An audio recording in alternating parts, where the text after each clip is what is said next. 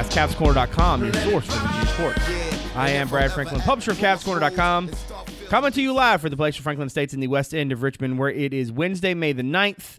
Been a couple weeks, I guess, since the crew was back together, so I'm glad to have the fellas back on the show up in Fishersville. David Spitz is on the show. How are you, buddy? I'm doing great, Brad. Thanks for asking. Sorry, I couldn't find the mute button there. I'm a little rusty. I guess Google me. I don't know. Who Dave's on the board, at Who Dave's on Twitter. Google me, Chuck. Also up in Arlington, staff writer Justin Ferber's also on the program. How are you, man? Doing well, Brad. Let's get back into some good topics. God, I knew you were going to go there.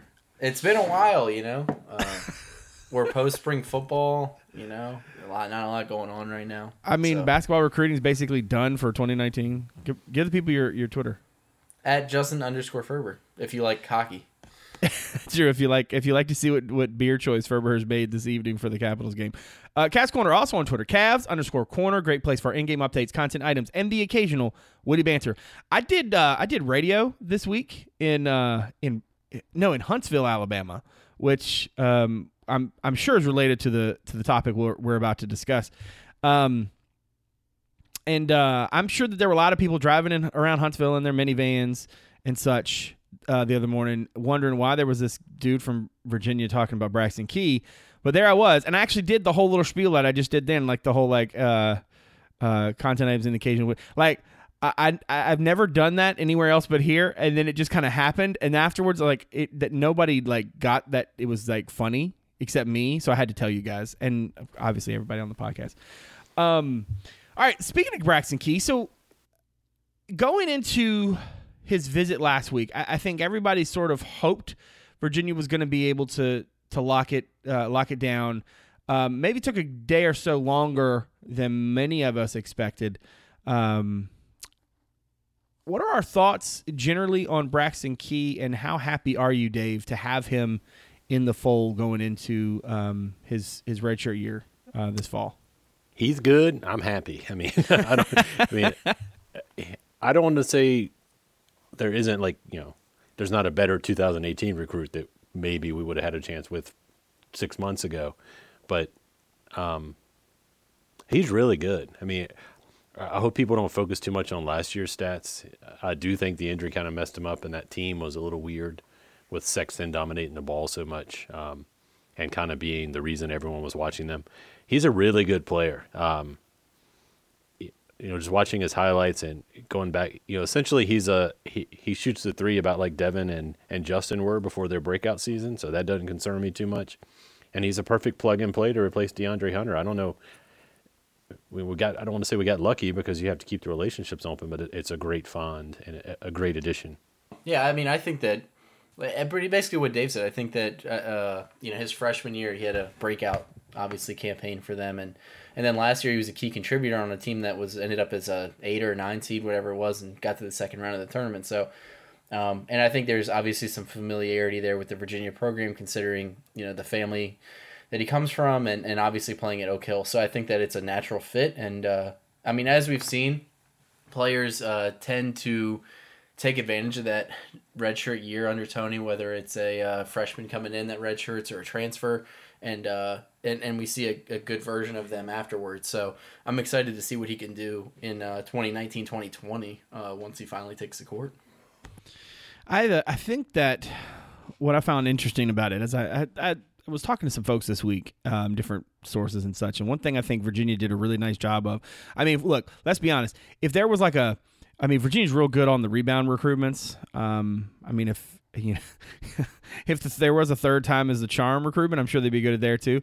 But they're really good on these bounce back recruitments, and that prior relationship, I think, allowed Virginia's coaches to say things to Braxton in a very honest way that he was able to hear in a very genuine way, because I don't think that many other coaching staffs would have been able to be as frank with him about maybe some of his deficiencies and some of the ways that they thought they could be good for him. I think last year there were times when he maybe pressed a little bit because I think the expectations were high after his freshman year, and given everything that was going on in Alabama with Sexton and kind of the excitement around him and stuff, I think Braxton pressed, and I think he probably would be able to tell you that, yeah, I did. I pressed a little bit last year, and that he got a little bit out of whack in terms of maybe trying to do a little too much. I think he was probably frustrated. He wasn't making more contribution, wasn't a bigger piece of the pie. Bigger piece of the puzzle. And then, now as he moves on to his second stop, I think, there's a maturity level that has to come with that sort of transition, because you're not going to play for a year, and you have to sit out and you have to essentially work like you are going to play. And I think that requires a level of maturity. We think about Virginia's success here, right? We talk about, the success that Tony's had with these kinds of situations, but I mean, who was the last one, right? The last one was a certain, a certain player that didn't really do a whole lot. Another, highly touted big man that Virginia got on a bounce back recruitment. And I'm certainly not saying that Braxton gives me those same vibes or anything like that. I'm just saying that, just because Virginia's taken a kid in that situation doesn't mean it's going to work out. It's extremely vital for the Cavaliers, because Dave, he really is a great replacement for Dre. And I think Virginia's really, the staff is really excited about what that means for them. I said something to somebody this week and was like, I'm not really sure if he's cool. It almost strikes me as Dre is more guard 3-4 and Braxton is more forward 3-4. And they thought, not, maybe it wasn't quite as cut and dry. They are really, really excited about getting this kid, and they are really confident in what he can mean to them. Do you guys feel like this is a game changer, Dave? I mean, how much of a game changer? How much did the game change, Dave? I mean, it depends on what game you're talking about. I mean, if you're talking about Virginia's, think about where we were maybe 6 weeks ago, less than that. It looked like Tony couldn't recruit anyone all of a sudden.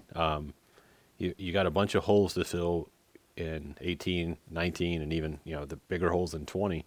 And there was really no momentum. And then in the last 3 weeks, last 5 weeks, you've landed Morcell, Cafaro, how you pronounce it, and now Braxton Key. So that's a good, a good month of April, early May.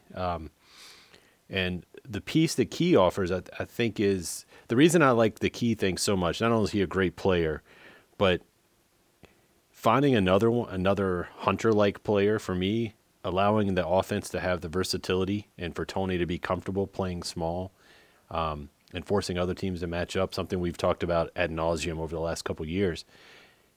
Essentially you've got, Hunter this year to do it, and then you should have Key the following year. Probably won't have Hunter, but there's a potential you've got both.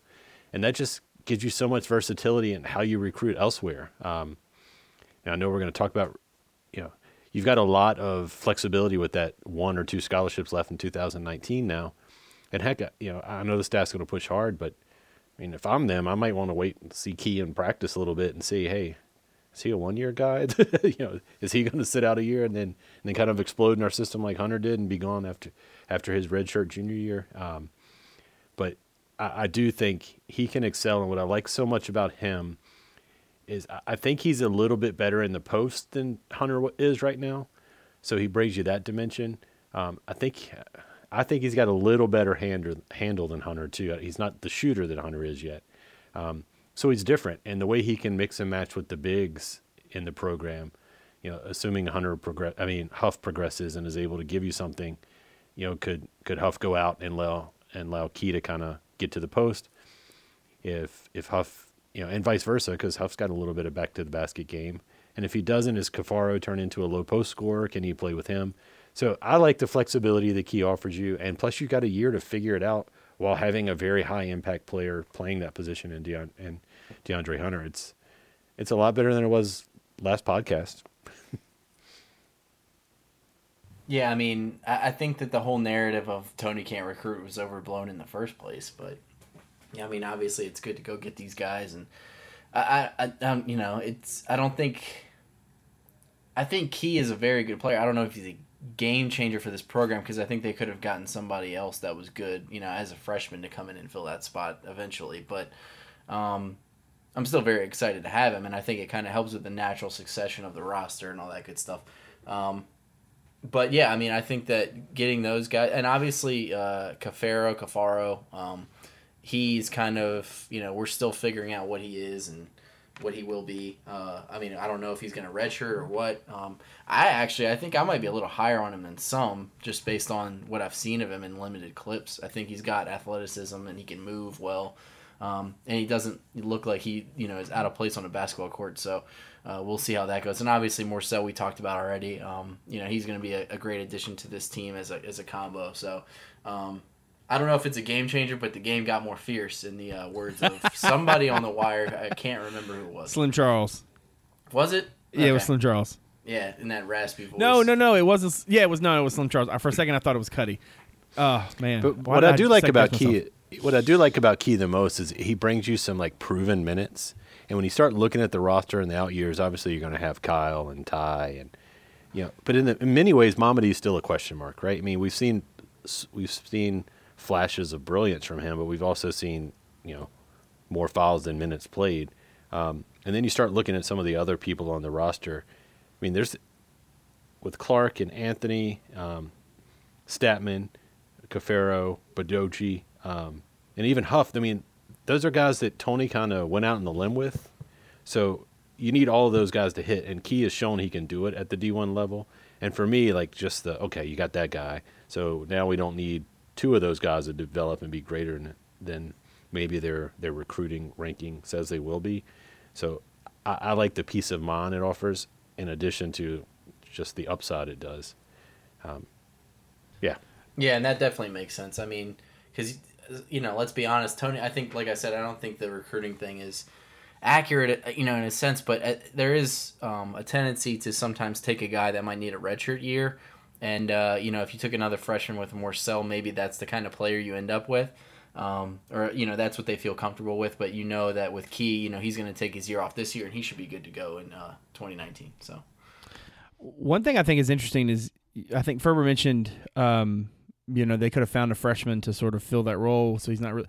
I think what's interesting to me is that if the things had been reversed, if they had Key and then they got Francisco, right, that it would have made a lot more sense, and at least from the standpoint of, okay, once you got Key, the pressure for you to go get a bouncy forward was off, and so now getting another big that you can let soak for a year makes a little more sense.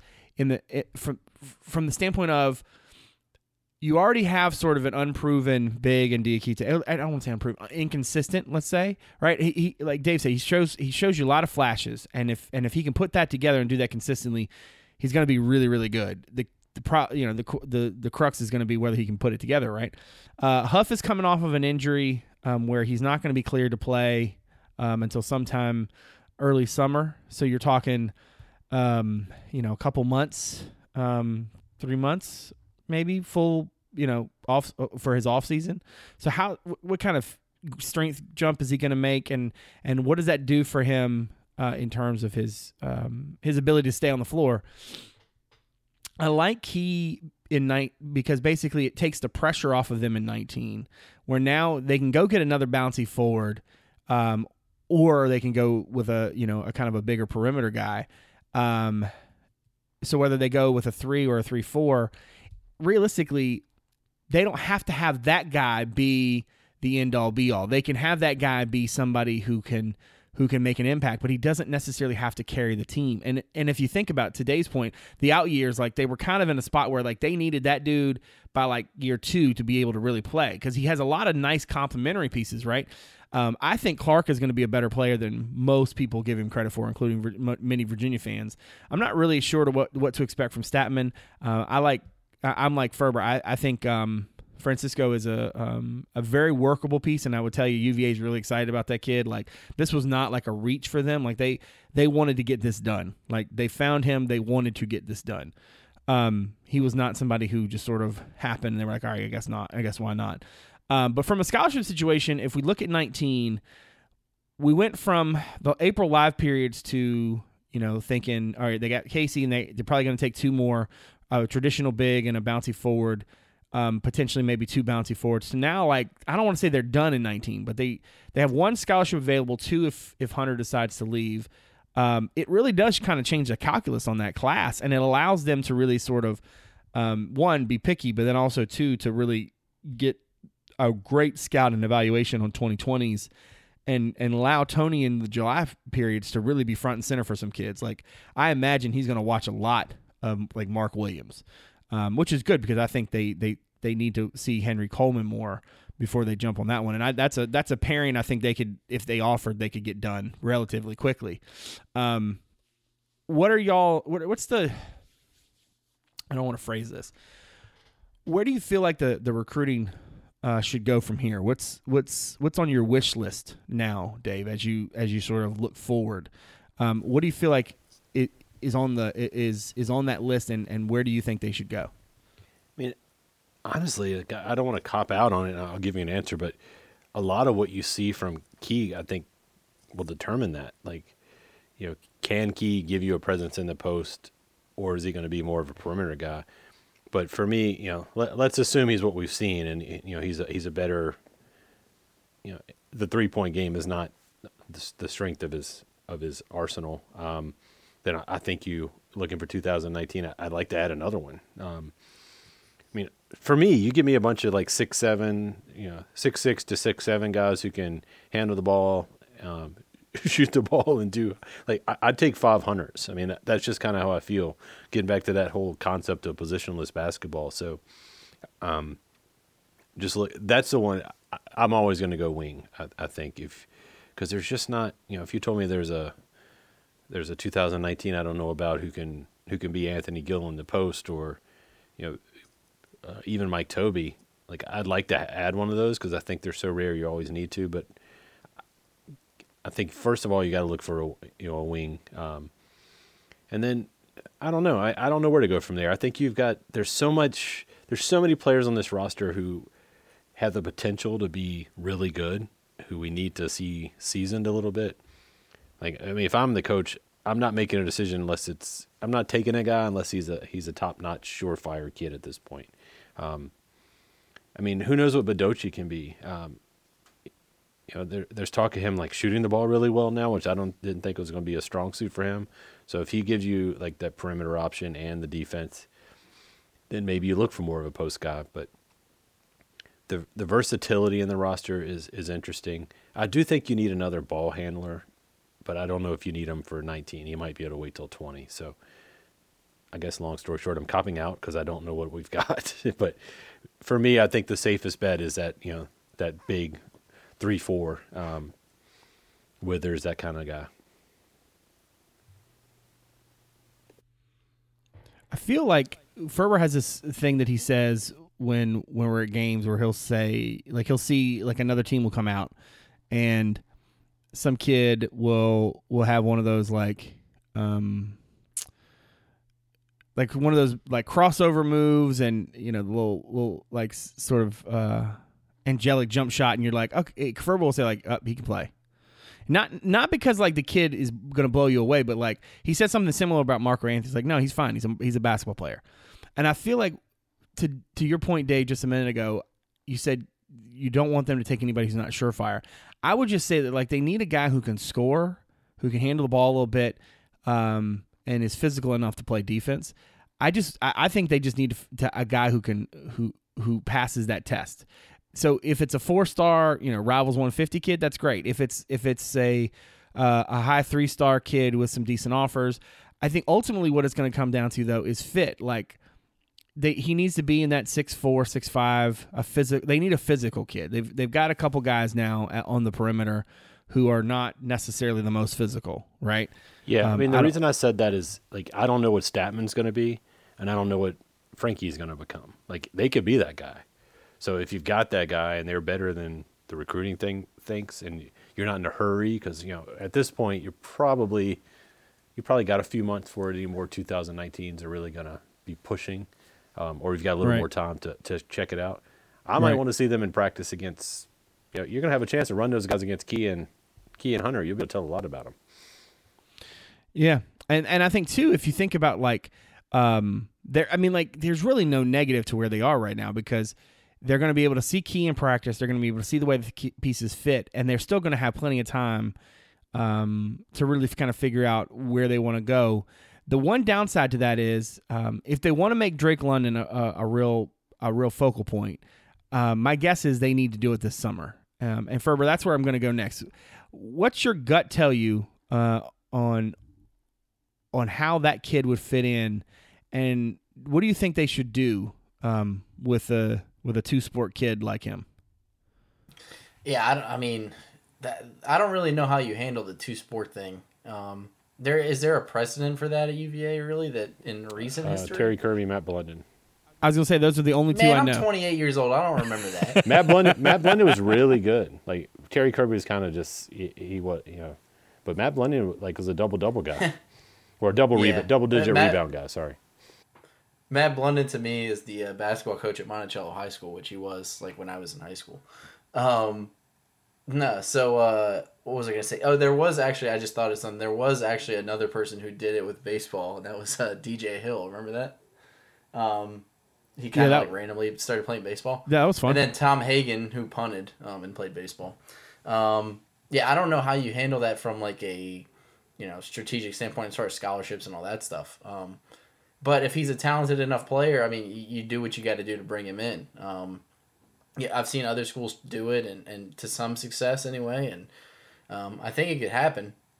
You usually end up sacrificing one of the sports to play the other just because so much time is invested in it, and it's hard to keep up with both things at once. But I think both. It's funny because like both of the football staff and the basketball staff, I think, do a really good job of identifying kids that fit their culture and people that they think will go to war with them or do what they need to do to succeed in that program. So I think that if there was a recruit that could do two sports in that way, then I don't think it would really be a negative. I think it's. This is kind of an aside, but I think it's good that when athletes play multiple sports because it just gets you more exposure to different types of like body movement and then obviously the mental aspect of it, and it's just good to be like a more well-rounded athlete. I think so. I don't take it as a negative. The cool thing about London, Drake, he's a great basketball player. Like I think I've watched more basketball from him recently than football, but from a roster management perspective, like if he plays both, you don't have to count him for basketball because football supersedes it. He becomes a football counter. So you get, and I think you would want to do that because there's 85. I think you have to, even if you gave him a basketball scholarship, he's a football counter. So you put him on football scholarship and let him play basketball. Because I guess that would be a way for teams to stash players on like the track team and stuff like that. It's interesting. But here's the thing, though, is there was an era where having a kid like him be on a football scholarship made you even deeper because you could fill. But like you're not going to fill out all your scholarships, right? So like the benefit that you get from that is kind of non-existent. I do think though the interesting thing to me is like I think you recruit him and you don't even care about it, like because the benefit, I guess, is that you literally lose nothing, especially now, because if there was ever a year where you could be front and center and make a kid a priority, it's this year because they have no other real needs except for that spot, and he fits it perfectly. And he's a kid who has offers from both programs. I think that he's the ideal fit, and I think if you're Tony Bennett, you recruit him like you would recruit anybody else until he says otherwise. If he says, you know what, I just want to play football. Then it's the same to you as him deciding to go to some other school, right? I don't think there's any negative to that as long as you're getting traction, as long as he's being responsive to your calls and texts, as long as the communication is good. You keep going to see him, make him a priority. Try to convince him to just play basketball. And if he decides, I want to do both, then the football side and the basketball side got to hash it out how that works. But I don't think either one of those programs, given where they currently are, would turn that down, especially for a kid who seems to fit. I think it's interesting from a thought experiment standpoint too, because we've just never seen a kid. I guess we haven't seen a kid like that in the modern era. And when I say modern, what I mean is like football season is essentially year round, right? Like you have your season and then you have maybe 2-3 weeks before the end of the semester, and then you go home for Christmas. and then you come back and you go into off-season conditioning. Well, if you played basketball, you would essentially finish your season and jump right into basketball. There would be no off-season for you. You'd go straight into it. Basketball season would take you all the way to basically spring football. Maybe he would take spring football off. I'm not sure how that would work. And then he would have a handful of weeks at the end of the school year between spring ball and the end of the summer. Well, then summer, he's going to have summer session. What's he going to be doing?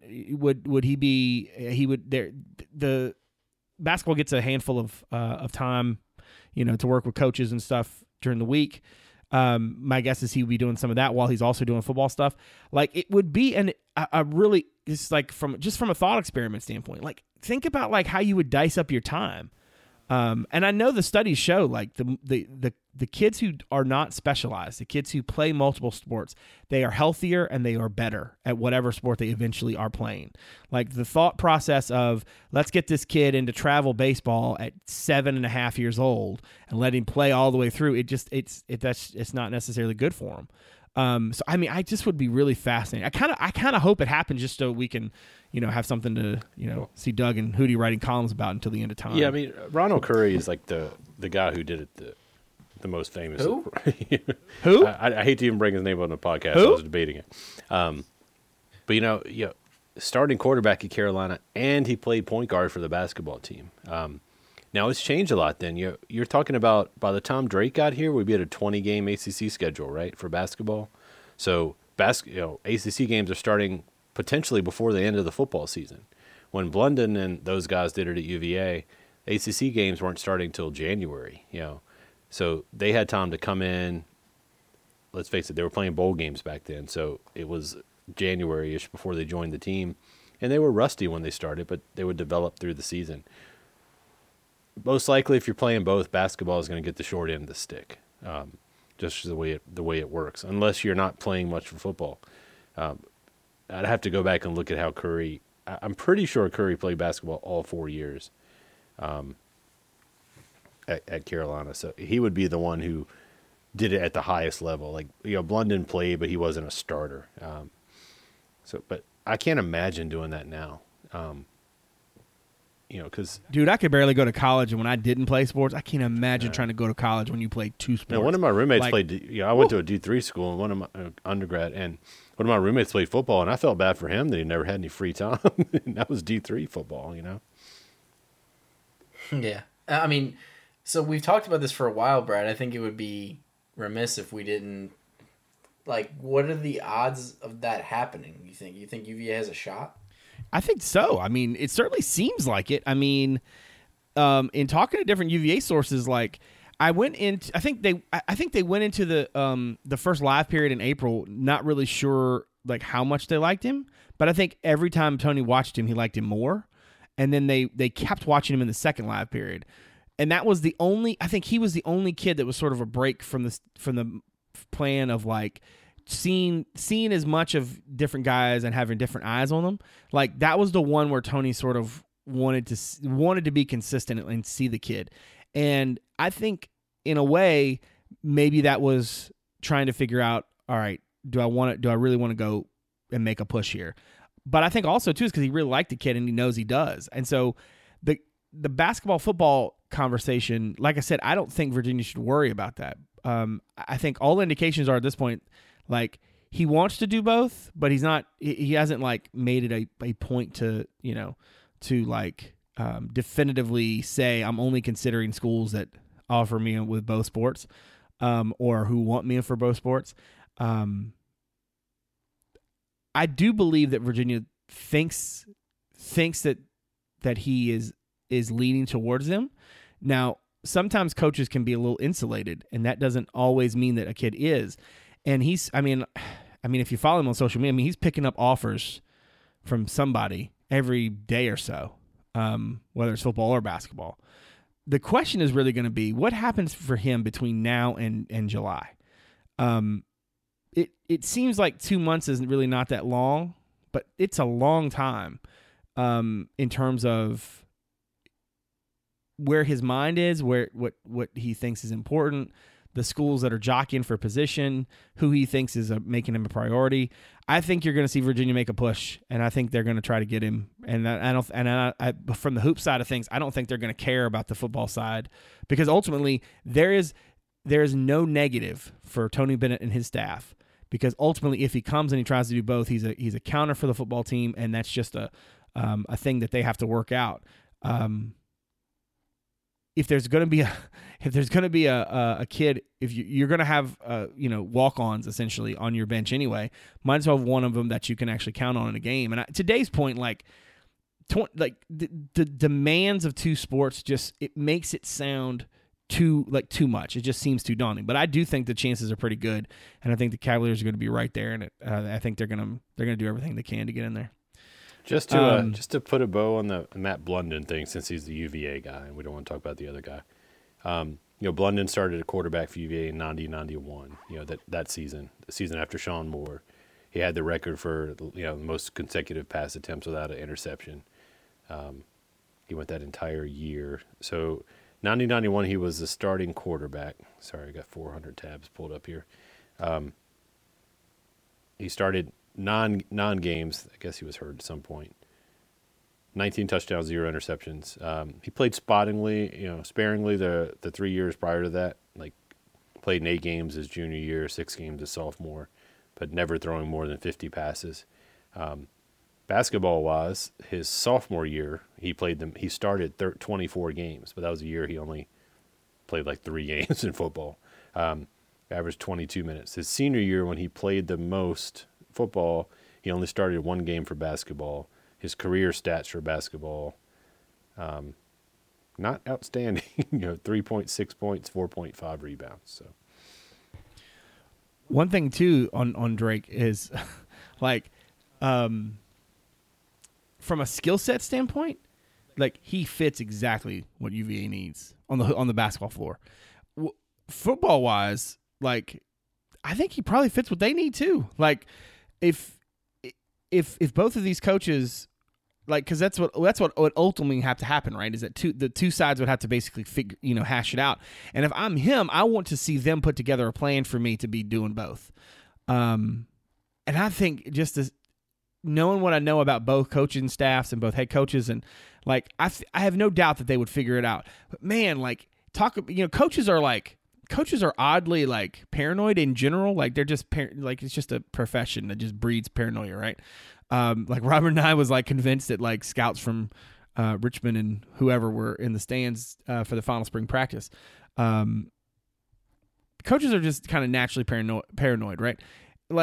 They would want to have whatever the situation is be most beneficial to their own team, right? Because why would you not? And so, I think that in and of itself would just be fascinating. But I do think that it's up to UVA.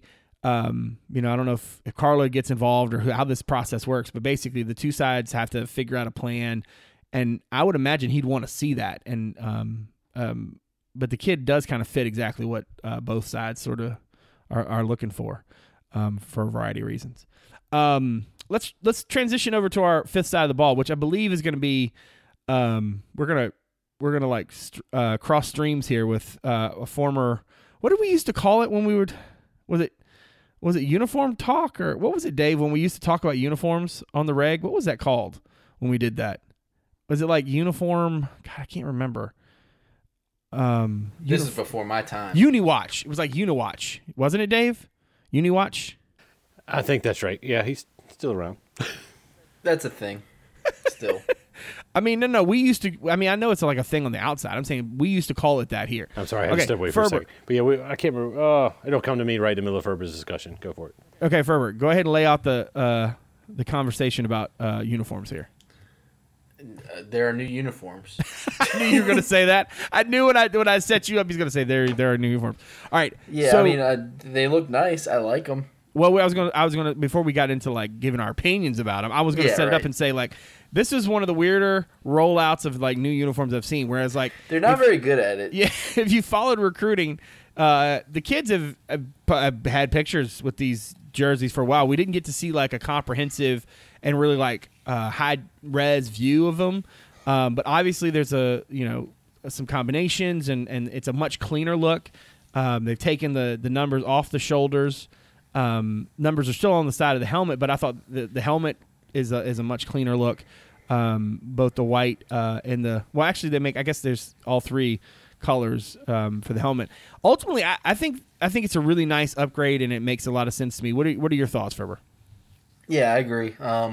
It's more of a modern look than what they had before, so I think that's good. It kind of combines the nice aesthetics of the uniforms that they were wearing, especially the home ones, with like a more modern look. I'm a big fan of the number, like font, whatever you want to say. The stripes on the side. Yeah, I think the pants are a more simplified look that looks nice. I wouldn't have thought of this on my own, but I'm a big believer in the 2 stripes on the helmet instead of 3. I think that's a cool look, and it's unique. I mean, I don't think another team in college football has that, so that's pretty cool.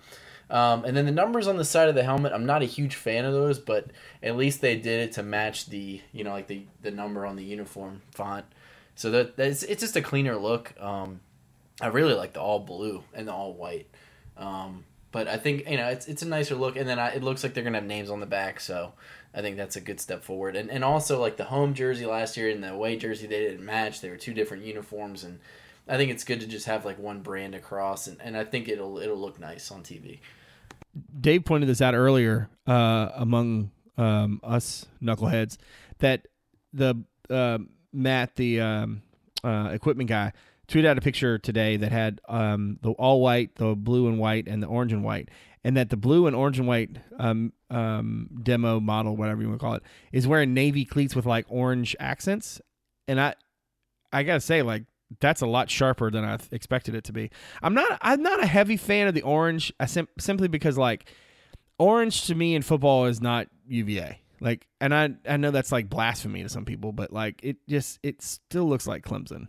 The blue and the white to me are especially that the all blues and the all whites were really nice. And that white helmet, like I emailed UVA and was like, hey, can now that there are new jerseys, can you send me some high res versions so that I can use them for graphics and stuff, because I use stuff like that all the time. There's a kid that you don't have a picture of, you got to use some kind of art, and they sent me several, and like really they were just kind of pictures of like Joe Reed and Chris Peace. I forget who the third one was.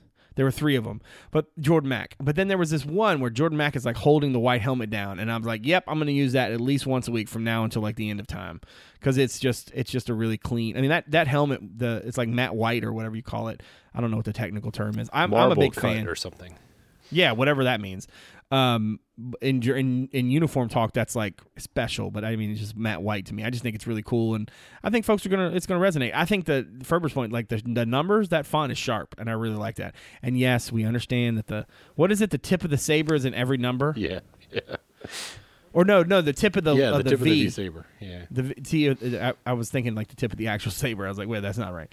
Yeah, I mean, like I never would have noticed that if they didn't say it. I don't really care about that. Yeah, I just think it's a better look. Yeah, it's like one of those like kind of like cool designs that like having the earn not given stitched in. Yeah, it's like the stuff on the inside of the collar. Like we can't see that. We can't see that. Is protect your cart in there too, or no? No, just earn. I think it's on the back of the socks. I don't know. Yeah, we still have not had anybody give us an actual explanation of what protect your cart is. I'm gonna find out at the Mid-Senate, the social. It's I go like to. Fight Club. You're not allowed to talk about it. Yeah, Dave, if you had gone to that perfect attendance thing, you could have asked him yourself. Well, there was like 8,000 people there, surprisingly. Yeah, but you could have been like one of those dudes who got his hand up and took a question, and somebody took a picture of you. So those games the last few years when you look down and there was only like a few thousand people in the stands. Those were all the ones that like me went to every game, because it looks like all of them were in every there. game. Yeah. I like that it was a perfect attendance event that you didn't go to. Yeah, I think that the that, comedy there is right on point. I don't want to be celebrated for that. So wait, so are you going to did you saying you're going to the social? Yeah, there's a social. I think it's May 17th, somewhere in there. So are you gonna take a recorder and play back some things for the podcast? Because if Doug can go to this thing in Roanoke and write a story about it, Dave, you can go and record some things and bring it back. I'm going to do what needs to be done, Brad, so we'll leave it there. All right. Sweet. I like the sound of that. But no, so back on the uniforms, I really like them. I think they've been pretty much a good, pretty much a hit. You're going to get always a handful of people who don't like any sort of change, but I think anything to get you away from the previous regime and everything, I think is a good move. And in a way, it's funny. We were joking about how they like kind of just rolled it out without rolling it out. It just kind of happened, And then one day it was almost like somebody was like, "Hey, we probably should like make a big deal of this." And they were like, "All right, let's put a video together." I kind of liked that they didn't make a big deal of it, like a huge deal. Like I liked that it was just like one random day and boom, there they were. My problem was just that they like let them get out. Yeah, without any attempt to not let them get out. Yeah. I don't know the second time that's happened. Yeah, I don't know that it would have been very well received if they'd have done a big. That's what I'm saying. Like I think because Mike London did. Would, remember that? I mean, he had like the trailer outside and all that stuff. And people came out but you know what though? I on the one hand, I totally agree with you, and like as somebody. No, at that time, I ate it up, man. I spent the whole day waiting for it, man. Don't let me. You have to remember, he's coming after Al Groh, who didn't want to give you any access, and then you got. Yeah. It's just like, but what's funny to me? I was thinking today. I remember when Bronco was hired. I can't remember if it was you or Ferber. One of you like texted. It was always Ferber. One of you like texted. I hope he brings the uniforms. It's Ferber, and he Ferber pretty much was a big did. fan of the BYU. Yeah, he did. Yeah, they're very similar. Although I still like BYU's better. Don't at me. I still like BYU's Yeah, I mean, better. like I didn't think he was gonna bring as much stuff over as he did, but yeah, I mean, I think they have a clean look. They who they are on TV. Like, it honors the past. They wear stuff that they used to wear, and they have that royal blue uniform that's awesome. So I mean, like that one is one of the best uniforms in college football. Yeah, it really is. I'm excited. Yeah, go ahead. Sorry.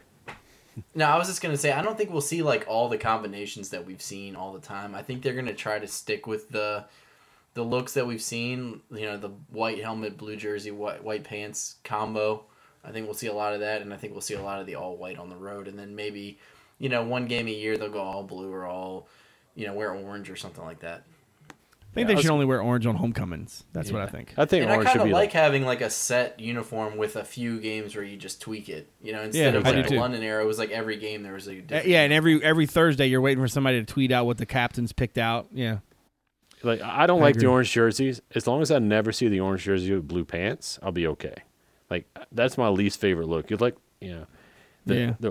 London did it a few times. It looks terrible. I agree with you, right? Like the orange should be like once a year, maybe run it out for a. If you play a Thursday night game or something, but then I don't know. No, I'm serious. Just every year at homecomings, because you're always going to play one game at home, and that's going to be that game. So just wear it that game. It's always that game, and that's it. Move on with your life. Like I think that's the easiest way to do it. Yeah, Virginia's a tough school. Yeah, Ferber mentioned like going back to the roots of BYU with their uniform there, but Virginia has like two identities where they were nationally known. It was the orange jersey, white helmets under Moore, and then the new blue with the Matt Welsh design V Sabres with the 90s. So it's tough. For me, I like the blue on blue. I mean, the blue on blue on blue is really good, which historically the blue on blue and blue hasn't looked good. I like the cleanness of them. I like the fact that they are a actual uniform now. Last year we were essentially wearing throwbacks, so you couldn't buy them anywhere either. And Matt just tweeted out a little while ago, like they're going to have the blue jersey and the orange jersey in retail for people who like to wear jerseys again. Oh, it's that's not my nice. thing, but I just think they look sharp. I mean, you're going to know they're Virginia.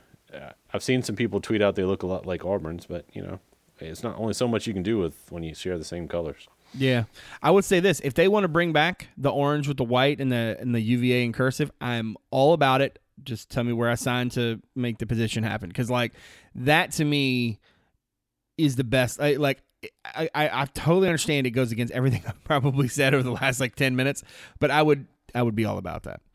Doesn't it crack you up thinking back now in the London regime, how many helmets we saw pop up for one game and disappear?